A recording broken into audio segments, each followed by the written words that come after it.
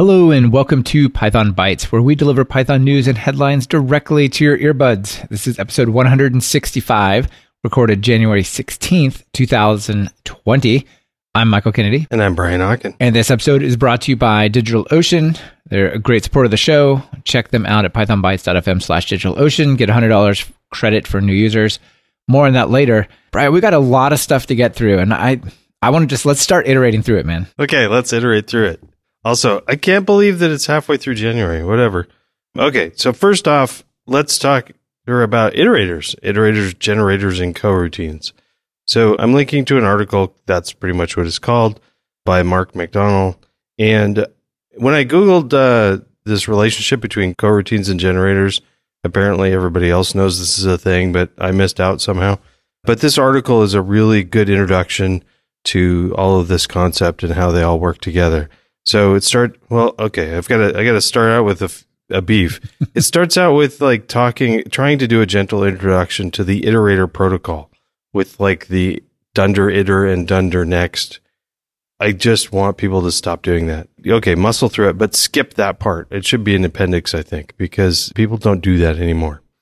Okay, next it talks about generators, which are the same thing as this iterator protocol, sort of, but using the yield function. I know there's differences, but this is how I do it. I use yield for generators. It's so beautiful because you take the code that's not generator style, and then you just throw in yield instead of like list append or set.add or whatever you're going to do to gather up the results. Just replace that with yield. Boom, you're done. It's usually less code. I love it. It's great.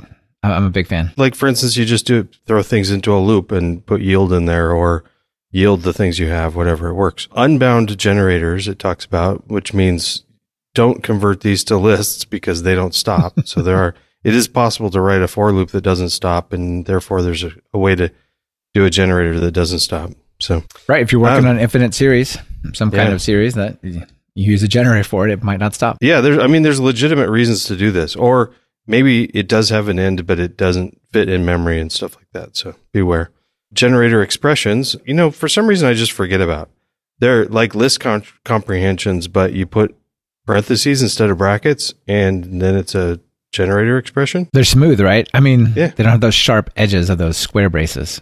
Smooth. Oh, wow. That was bad. Okay. The reason why I highlighted this article really isn't for this stuff so far. It's a couple things. It talks about that generators can use other generators or nesting generators with a yield from. And this is cool. I didn't know this was a thing. So that you can let's say bar and baz are generators. You can define a new function, foo, that yields from each of these. And it just goes through one. And then when it's exhausted, it goes through the other. Really slick. Did you know this was a thing? Yeah, this was added after the yield keyword was added. So yield was there for a while. And then what you would have to do before, if you wanted one of these, you'd have to write a for loop that goes through every item in the sub generator and then just yield that out. But now you can just say yield from that thing. It's been a few versions that it came in. I can't remember exactly when, but yeah, it's a bit of a new feature. Maybe 3.5, maybe 3.4. I can't remember, but yeah, this is great. The place that I've used this most is recursive generators, right? You're writing a generator and it's going through some data structure. But then you get to the point where you're like, well, I need to call it again, but with a different node in a tree or something like that. Instead of having to loop over that yield, you just say yield from basically the recursive call. It's beautiful. Oh, yield from with a recursive call. Nice. That hurts my head thinking about it. Yeah, man, think about, how painful it was to learn recursion and how funky it is to learn about generators. You like mash them together and then the brain explodes. Yeah, it's great. Okay, the article goes on and talks about the relationship between coroutines and generators, because yield you usually it's just a thing that it ends up being returning a value out of your function. But you can do an assignment, a variable assignment from a yield. And that's one of the syntax things that works with coroutines. And I got to admit, I got lost at this point. So this is kind of a call to action to everybody. I'd really like to have a coroutine tutorial that could show me how to use coroutines for stuff that I really actually might use that isn't async related. And can we skip the iterator protocol? Or make it an appendix, like you said. Yeah. Do you use coroutines? I mean, they look neat. I just don't know how to use them. I use generators all the time. And I use async methods, which ultimately are fancy wrappers around coroutines, but I don't use coroutines directly. Not knowingly anyway. Okay, cool. Yeah, I'll have to play with it a little bit. Yeah, nice. Something that I use a lot is requests. You probably use requests a lot as well. Yeah, lots of people do. Yeah, and request is one of these things. Last time you spoke about PyPI stats. Was it pypistats.org or something like that? And requests was certainly right near the top. It was not number one on the list of things being used, but it was near the top, and which that means it can't take too much change, right? There can't be too many features or changes made to it. So it would be nice to have something that makes working with requests nicer that can change more quickly. So there's this thing that I came across called Request Toolbelt. Yeah, so Request Toolbelt is a toolbelt of useful classes and functions to like make working with requests easier. And it really does at the moment 4 things, but I think if people are out there and they're like, I always have to do this with requests, it's like these 5 lines, I got to make sure I remember to do this right. It would be awesome to just, extend this. So this is a small project by someone I can't remember. I don't think it says like really a meaningful name on it. Yeah, no, it's just under requests actually. This is not the small project I'm thinking of, but I think it would be cool to like take those ideas if you see patterns that you're doing with the request library and fold them in here. So let me give you the rundown on the 4 things it does. First of all, if you're going to do multi-part form data encoding, like I have an image file and I want to upload it to the server or to the API, that's annoying, right? It's not super easy. But with this thing, it's really easy to go and just basically say, here's a file stream. That is field 2. It's, whatever it is, right? It's binary image data or it's text. And then you just say, here's my data, this multi-part form encoder. And boom, it's just uploading files and doing all the stuff it has to do. That's incredible. Just a few lines of code. Yeah, it's really, really nice. And you don't have to think about like, how do I do multi-part encoding again? Just give it a file stream. You're good. The next one is the user agent constructor. So you have to set a header, user-agent, but then like, how do you construct that in a meaningful way? There's a class that takes, or a method, I think it's just a method, it takes some arguments and it will generate the string that is compliant user agent for like your API app or whatever. So that's cool, user agent constructor.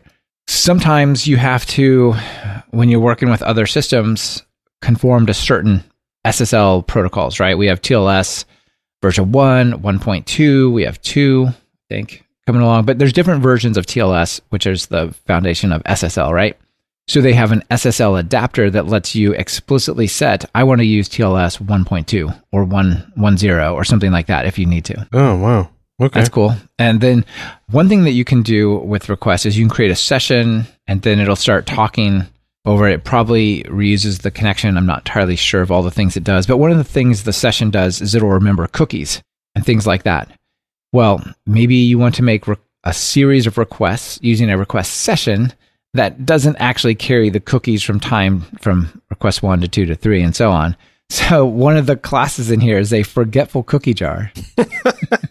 So if you set the request session cookies container to the forgetful cookie jar, it implements the protocol, but it always forgets its cookies, obviously. So it's a cool way to like clear out, still use sessions, but clear out cookie persistence across calls. Is there a reason to use sessions without cookies? Well, some websites behave differently if they think they've already seen you or things like that, right? Yeah. Right. Like maybe I want to test the login function, both working and not working, and then I want to try it I forgot my password, but I don't want it to know that I've already actually logged in that sequence or something like it. Could be some like series that you're testing for or playing with. Okay, so like if you got to log in, your session login is still valid, but you have to go. Yeah, or maybe you're going to a place like some sort of paywalled ad place, and it's like, well, you can come here 3 times. But if you come here more than 3 times this month, we're going to show you the paywall. You know what I mean? You're like, well, you're using cookies for that, and my cookie jar is forgetful. Or I don't know. I don't personally have a reason for it, but I can imagine reasons that people might use that for like automation and whatnot. I predict that we will hear other people telling us the reasons now. So. Yeah, absolutely. They definitely might. So people can visit pythonbytes.fm/165, and down at the bottom, I can tell us why they're doing. It's a cool comment section. Yeah. All right. Speaking of cool, let me tell you about DigitalOcean. They're doing all sorts of good stuff. They're offering $100 credit for new users. So it was $50. It's back to $100. Yay. That's great. And all of our infrastructure and stuff runs on DigitalOcean, and it's been just perfect for years. So that's great. One of the things they recently released is memory-heavy workload droplets. So memory-focused droplets. So you can get up to 8 gigs of RAM for each dedicated CPU. And it goes from 2 CPUs all the way up to 256 gigs of RAM available on your VM, which is kind of ridiculous if you really need that. But maybe you got a workload that does. So it's really good for high memory apps like high performance SQL or NoSQL databases, and memory caches like Redis, maybe some data analysis of lots of data, stuff like that. So check them out at pythonbytes.fm/DigitalOcean. Get $100 credit for new users and support the show. Speaking of data science, what do you got, Brian? What's next? Yeah, speaking of data science, Pandas is used by lots of folks. Not just data science, but I know the data analysis people use Pandas quite a bit. And in episode 162, you weren't with us for that, but we covered a project called Bulwark. But yeah, I listened into that episode as well, and you and Ollie did a great job. That was fun. And we had a listener suggestion about another package called Pandas Validation. And then I was just looking around to see if there's other projects. One of the others I found was Pandera. So I'll try to briefly talk about these, but Pandas Validation, Lance tells us that it lets you create a template for your data frame, how it should look, and then it validates your entire data frame against a template. So if you have a data frame with the first column being string and second column being dates and then an address, and you can use a mixture of built-in validate types to ensure that your data conforms to that. So that looks pretty cool. Yeah, this is really nice. It's a little bit tiny bit like JSON schema or something. So you've got these Pandas data frames or time series that it's just full of whatever, and then you can throw on top of it cool validation, and it's all at once against the whole collection, right? Yeah. And then Pandera is, I think, a similar sort of project that lets you set up types and properties for different columns of a data frame and perform validation to make sure, sort of a schema validation sort of thing also. So they're all kind of solving a similar problem, but I was looking at it, and the API and how you use it between Bulwark, Pandas Validation, and Pandera are all very different. Yeah, they are. I'd really like to hear if there is a common approach, or if Pandas Validation, data frame validation, is just not something that's catching on yet, or what people are using. I'd love to hear that. Yeah, and I just noticed at the bottom of Pandera, they have other data validation libraries and others Pandas-specific ones like Opulent Pandas and Pandas Schema and Pandas Validator and Table Enforcer and so on. So apparently this is like a whole hole you can go down into that I was not even aware of. But I got to say, the Pandera API, where you basically define a column, a data type, and then a Lambda function that you give it that does the validation. That's super cool. I love that. Yeah, it looks pretty clean. Yeah, it looks incredibly flexible without getting out of control. Yeah. Speaking of out of control, you know what's a little bit out of control? GUIs for Python. Yeah, they're a little bit. And this way, I don't mean, I'm not actually this time complaining about their absence or something like that. But one of the best libraries for building GUIs in Python has got to be Qt, right? Pronounced Qt. Yeah. And I was inspired at the Python meetup that you're running out in West Portland when we saw Augie Moore give a presentation how he used FBS, Fman Build System, plus PyInstaller, plus Qt to build, nice packaged apps that are GUI apps that he could distribute around. And that was really cool. So one of the things, though, that drives me crazy is we've got PyQt 5, we got PySide 2, PyQt 4, we have PySide, we have Python for Qt, we have all these different things, right? I think Python for Qt might be the next version of PyQt 5 and so on. And I just don't know where to start, right? I'm looking at this going, oh my goodness, you see different examples doing different things. And so I ran across something called QtPy, QTPY. QtPy. Yeah, or QtPy. I want to say QtPy, but I don't know. QtPy. So QtPy actually, one of the things about a lot of these libraries is they're really cool little proof of concepts, but in practice, how real are they? How supported are they? And so on.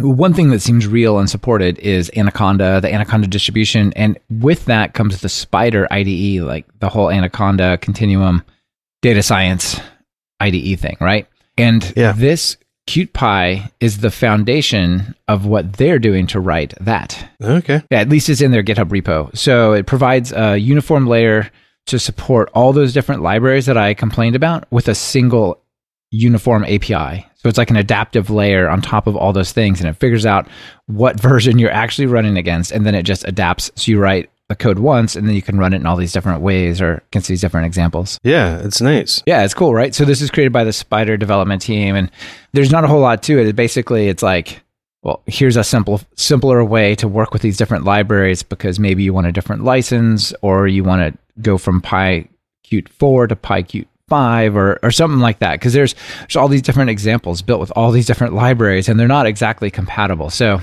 quite cool, I think. Yeah, and also during the presentation at the meetup, is it Ogi? Yeah. Mentioned that just he uses that, and then if there's a problem with one of these packages, just uninstall it and install one of the other ones, and you don't have to change your code at all. Yeah, it's cool. It just works. One of the other things I thought was neat is at the bottom of the README, they've got sponsors, like, different sponsors at the bottom, and become a sponsor. I have not seen an open source project do that before. It's an interesting idea. Yeah, it is definitely an interesting idea. I haven't seen that either. Yeah. So but, maybe I'll try cool. that on my little open source project. Well, they also have the GitHub sponsor at the top. Are you using the GitHub sponsor? No. That's something people can turn on. I think that's really cool that GitHub did that people can now sponsor projects like through GitHub instead of negotiating some deal separately with everyone. Yeah. Wonder if they're tied together. Oh, I'll have to look into it. Anyway. Yeah. Check it out. All right. So yeah, what's next? Well, I want to shed some light on spreadsheets. They can be a dark place if you get sucked down into VBA or too far down there. Yeah. So actually, we got an email from Victor Kiss. I think it's Victor Kiss, KIS. He said he's got his very first open source project, but it looks darn cool. It's called PyLite XL, and it's an XLS spreadsheet thing that you can read and write spreadsheets with it. So it's a lightweight, zero dependency, minimal functionality read writer. Has, other than the standard library, there's no outside dependencies, and you can read and write modern XLSX and XLSM files, and with a very simple interface for getting access to the different sheets inside there and rows and columns and stuff. Actually, looks pretty cool. Yeah, it looks totally useful if all you got to do is like get in there and get the data. I don't know if it like does things like lets you change, say, like conditional formatting or other weirdness, but it definitely, if you just want to open up an Excel worksheet, not a CSV, but like a full-on XLS, and get at the data or the rows or whatever it is you're after, it's quite neat. Well, if you go to the link that you're linking to and just scroll down a bit, there's a little animated GIF, and I think it tells you pretty much all you need to know. You just watch it for a second, and it's like, here's the few steps to go work with this Excel file. It's cool. He's already got documentation up with the API, but I found the most on the docs, the best way also to get up to speed really quick is to look at he's got a handful of examples for how to do different things. And it's like, oh my gosh, I could just, if I needed to read Excel from Python, I could get started in a few minutes with this. So yeah, that's very cool. Yep. And no dependencies. That's kind of nice as well. So yeah, I never really thought about why that would be important, but he lists one of the reasons is that if you're going to, a few things, if you're going to compile it into another installer or something using PyInstaller, not having any DLL or other dependencies makes this easier. And then he even says that the library is just like a few source files. So if you don't even want to install this as a package, if you just want to copy this stuff into your own source, that's an option. So right, yeah, just vendor it, and then you don't have dependencies either. Yeah, you don't get updates, but Yeah, well, it's the trade-off. All right, I'm going to tell you about this other thing, and at first it might not sound very exciting, but I'm actually pretty excited about it. I think this is quite cool. It's a clever little library, and this suggestion comes to us from Aiden Price. And he told us about some project he's working on using something called Python-ranges. Okay. So we have range, like the built-in range. You can say, start equals whatever, end equals whatever, and it goes from the start, integer-wise, up to, but not including the upper bound. But you can't use that range in like more meaningful ways. So, for example, if I had a range of 0 to 100, I can't easily ask is X in there, right? If X is a number. Or if I have two ranges and I want to intersect them, how do I do that? But this library takes that kind of basic idea, sort of like series, but with a lot of set operations. You can ask for the intersection of ranges. You can ask for whether or not they're mutually exclusive, things like that. So all the set operations you can do on it. Okay. But then it also extends that so you can have a range set, which is a bunch of different ranges, or even a range dictionary. So like, why would you care about that? So what you could do with a range dictionary is you can use ranges as keys. So if the example they give is crazy. I know, but here's the example they give.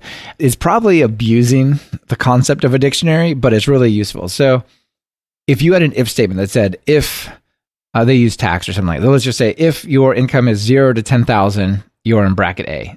If you're in 10,001 to 20,000, you're in bracket B, and so on. You had like a huge if, else if, else if, else if to test for that condition. You can create a range dictionary where the key is the range 0 to 10,000, 10,001 to 20,000, and so on. And then like some information about it is the value.